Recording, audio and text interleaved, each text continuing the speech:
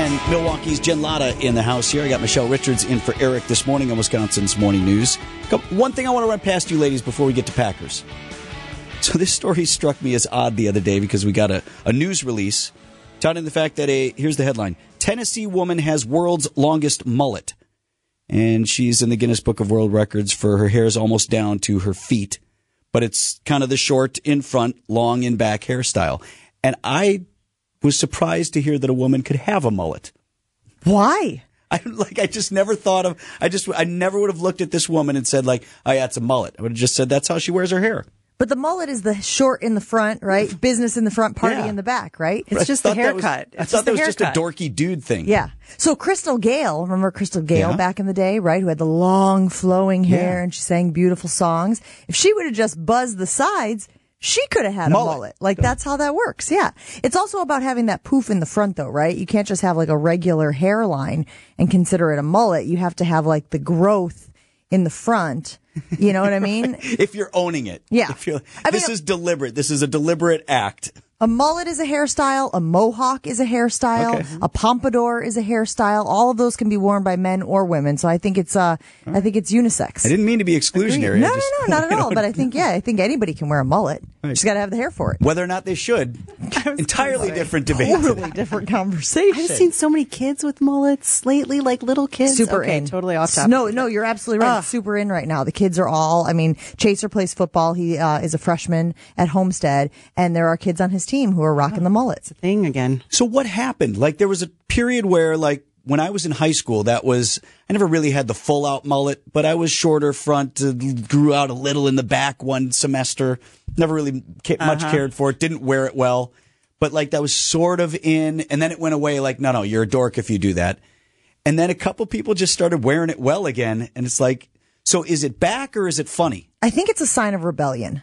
Right? Like, you're not going to do the high and tight, like, I don't want your life type of thing. And so you wear the mullet and then you separate yourself from the rest. And then somebody else is like, ooh, I like how that person separated themselves from the group. And then they start wearing a mullet and then somebody else starts. And then everybody's wearing a mullet. And then you got to go back to the high and tight in order to separate yourself from the group. It's all cyclical, right? Does it look good? Or is it just like funny?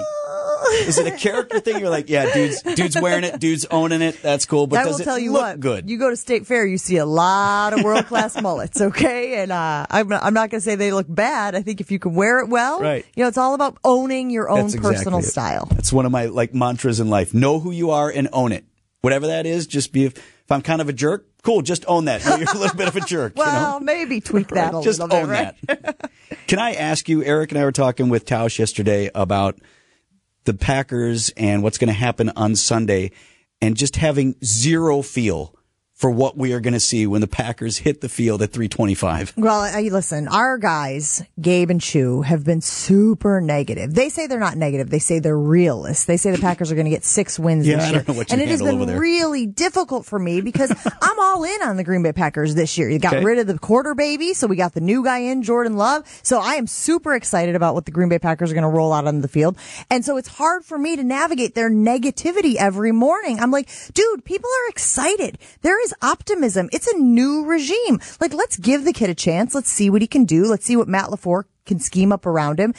But then yesterday we found out that Christian Watson and Romeo Doubs both are dealing with hamstrings. And so what does that look like? I mean, get ready for a huge help in a Jaden Reed. Right? Like, I mean, is that bunch of dudes you haven't heard of? Right? And maybe Luke Musgrave, the tight end, is actually going to get a lot of burn. You know, maybe he will have to figure out how to block earlier than he thought he would. I'm a fan, and you just mentioned 3 names that I, like, barely know.